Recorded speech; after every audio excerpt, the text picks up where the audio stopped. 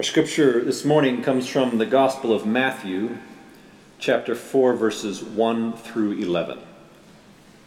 Hear now the word of the Lord. Then Jesus was led up by the Spirit into the wilderness to be tempted by the devil. He fasted 40 days and 40 nights, and afterwards he was famished. The tempter came and said to him, "If you are the Son of God, command these stones to become loaves of bread." But he answered, "It is written, one does not live by bread alone, but by every word that comes from the mouth of God." Then the devil took him to the holy city and placed him on the pinnacle of the temple, saying to him, "If you are the Son of God, throw yourself down, for it is written, he will command his angels concerning you, and on their hands they will bear you up, so that you will not dash your foot against a stone." Jesus said to him, "Again it is written, do not put the Lord your God to the test." Again the devil took him to a very high mountain and showed him all the kingdoms of the world and their splendor. And he said to him, "All these I will give you, if you will fall down and worship me." Jesus said to him, "Away with you, Satan, for it is written, worship the Lord your God and serve only him." Then the devil left him, and suddenly angels came and waited on him. This is the word of the Lord. Thanks be to God. Would you pray with me? Gracious and holy God, I pray now that you would pour your Holy Spirit through me, that these words might truly become your living word to your people. And I pray that you would open up each of our hearts and minds that we might receive that word exactly in the place that we need to hear it. For we pray this in the name of our risen and reigning Lord and Savior, Jesus the Christ. Amen. This morning we are concluding our sermon series on the temptations of Jesus. After Jesus was baptized in the Jordan River, the Holy Spirit descended on him like a dove, and a voice from heaven declared, "This is my Son, the beloved, with whom I am well pleased." The Holy Spirit then led Jesus out into the wilderness, where he fasted for 40 days and 40 nights. When Jesus was exhausted and hungry, the devil came to him, first tempting him to use his power to satisfy his hunger on something other than the Word of God, and then by tempting him to put his Father to the test so that he might become certain about his Father's love and care and protection. Both times, Jesus defeated Satan's attack by turning to the holy words of Scripture. So Satan then took Jesus up to the top of a very high mountain and showed him a vision of all the kingdoms of the world and their splendor. And Satan said to him, "All these I will give you, if you will fall down and worship me." You did come to save all these kingdoms, didn't you, Jesus? To gather them up into your kingdom? I mean, that is your mission, isn't it? Well, I can help you out with that. In fact, I can make it so much easier for you. There's no need to struggle for 3 long years with disappointing disciples and demanding crowds and jealous religious leaders. I can give you the crown without any need for the cross. No pain. No suffering, no disappointment, no betrayal, no death. All the nations will follow you, and your kingdom can be established right here, right now. Just bend the knee before me, and it can all be yours.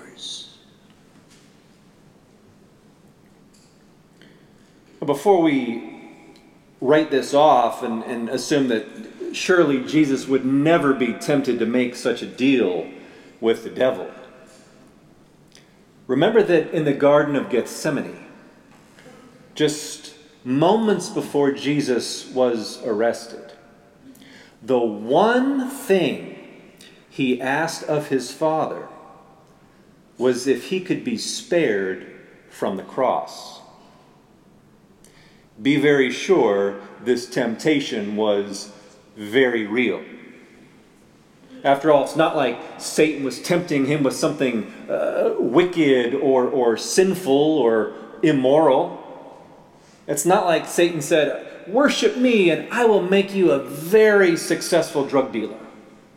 Or, "Worship me and your mafia empire will expand the globe."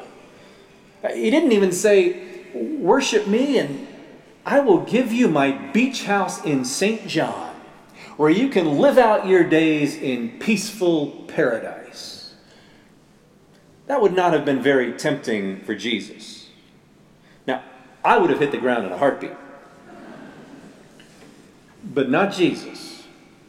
He was far too committed to his mission in this world that he came to save. No, what made this deal with Satan so tempting was that the devil was offering to help Jesus out with his very mission. He was just going to give Jesus a little shortcut. This is what makes all of Satan's deals so insidious. For he always tries to make us believe that the ends always justify the means. As long as you still accomplish your very good goal, what does it matter if you compromise a little in order to get there? There's nothing wrong with cutting a few corners and turning a blind eye now and then. Just bend the truth a little here, cheat a little there. I mean, it's easy enough for us to justify, isn't it? I mean, after all, our families are counting on us. Our clients are counting on us. The shareholders are counting on us. People in need are counting on us. God is counting on us. And of course, we all want to be good parents and good workers and good employers and good citizens and good Christians making a difference in this world. And Satan wants to help us out with those very worthy things. All you have to do is make a little deal with the devil, and all of your dreams will come true.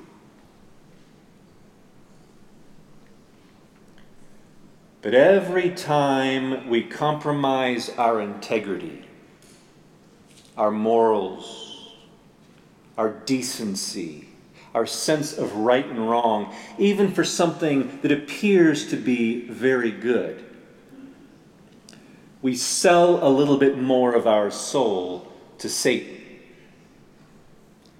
And no amount of supposed good is ever worth that. As Jesus himself says in chapter 16, what good will it be for someone to gain the whole world and yet forfeit their soul? And we always lose when we make a deal with the devil. So Jesus, in response to Satan's very generous offer, quotes Scripture for a third time, saying, "Away with you, Satan, for it is written, worship the Lord your God and serve only him." You see, whatever we choose to worship becomes our God. And we always become like the thing we worship. So when we engage in idolatry, which is worshiping anything other than the God who made us, we actually become less than fully human. For human beings were made in the image of our Creator. So it is only when we worship God that we actually become truly human. But Satan is particularly good at peddling all kinds of idols that look like very good things to us, like our country, or our careers, or our security, or our rights, or our children. And we'll do just about anything for our children, won't we? But perhaps the thing that we are most tempted to turn into an idol is ourselves. Remember, the serpent tempted Eve in the Garden of Eden by saying, "Eat this, and you will be like God." A temptation that has never lost its appeal. And one of Satan's favorite ways of selling us this idol of self, which destroys our humanity and sabotages our God-given mission in life, is by convincing us to make ourselves the center of worship rather than God. Now, we do this in a variety of ways, but mainly by treating worship as an instrumental means to some other end, with that end often being keeping all the paying customers happy and attracting more paying customers. But if that is the church's primary goal, then it will always be tempted to make all kinds of compromises in order to achieve it, particularly in our worship. But what Jesus understood so clearly is that worship is never a means to an end. Worship is the end. It's what we were created to do. As the first question of the shorter catechism of the Westminster Confession asks, what is the chief end of man? To glorify God and enjoy Him forever. We were put on this earth to worship God. We don't worship in order to achieve some other goals, even good ones like evangelism. No, we go out and share the gospel so that more people will come and worship, to the end that every knee should bend and every tongue confess that Jesus Christ is Lord, to the glory of God the Father. Worship itself is the goal. Part of the reason that we get so confused by this is that we live in a culture that promotes such an extraordinary kind of individualism and self-absorption, particularly through all of our social media, where everything is all about us, all about me, me, me. Our cultural motto might as well be, have it your way right away. And since we've been trained by our culture to be such spectacular consumers, well, it's inevitable that we tend to bring that mentality with us into worship. And so the primary question we tend to ask ourselves after worship is, what did I get out of that? Did the sermon give me the message that I wanted? Did the music give me the feeling that I wanted? Did the performance of the acolytes and the clothing of the people sitting around me give me the experience that I wanted? But you see, that's making ourselves the center of worship and our experience the goal of worship. And every time we do that, Satan just laughs and says, mission accomplished.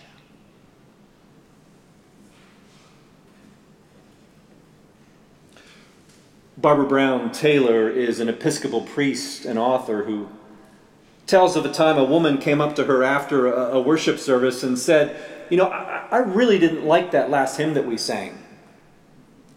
Taylor responded, "That's okay. We weren't singing to you."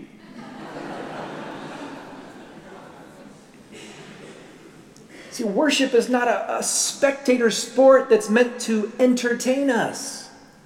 No, it is a service that we come to perform. That's why we call it liturgy.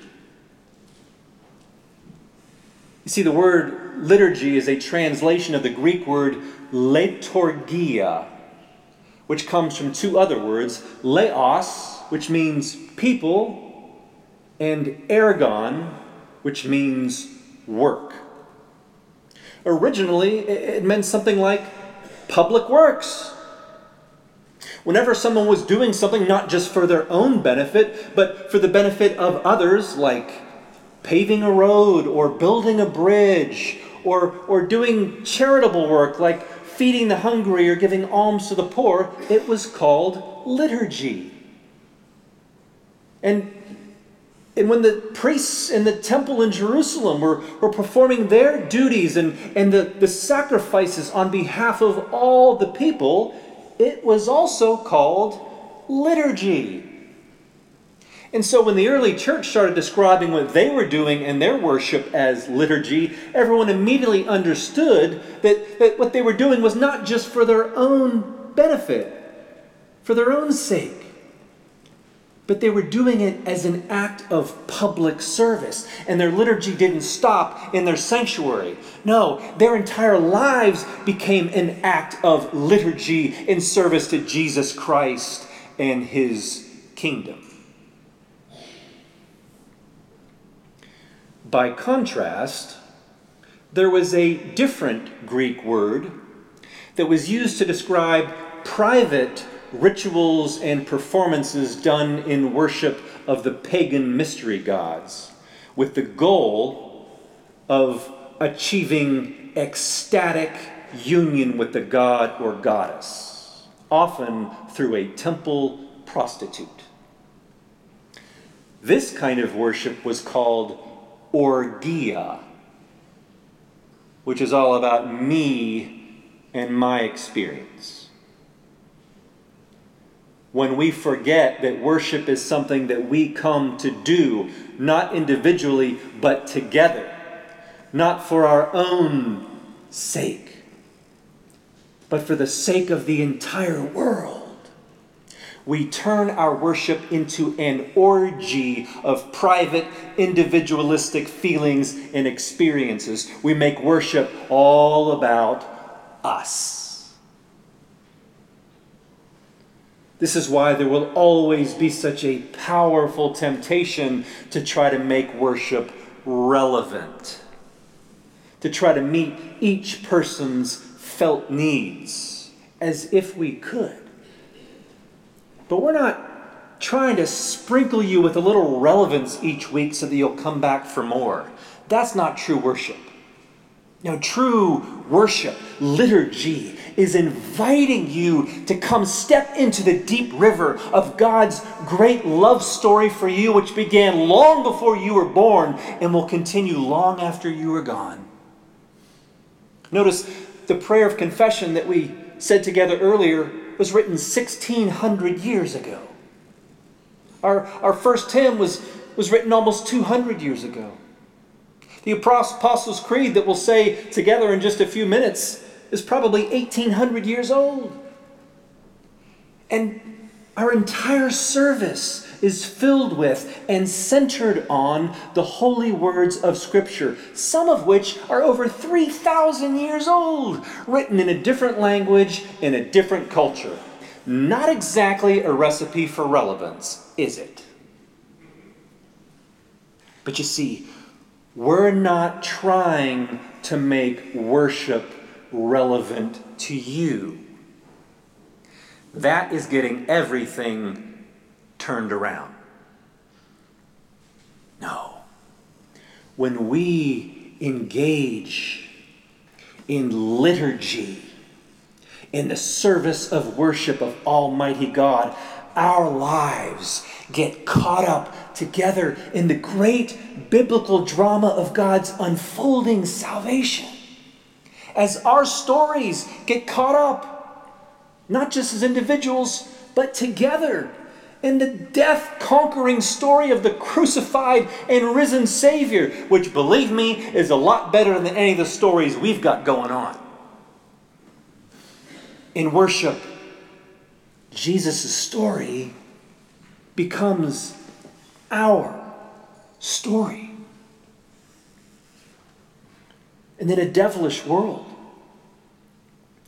that is constantly offering us a multitude of false identities to try on, and that is constantly tempting us to bow down before a dazzling display of idols that promise us an orgy of experiences and feelings and fulfillment. Liturgical worship is what keeps us on our knees serving God alone. It is also what reminds us of our true identity given to us in the waters of baptism. The beloved sons and daughters of our Heavenly Father, with whom He is well pleased. And like Jesus, it's only when you are clear about that you will ever be able to fulfill your mission in this life.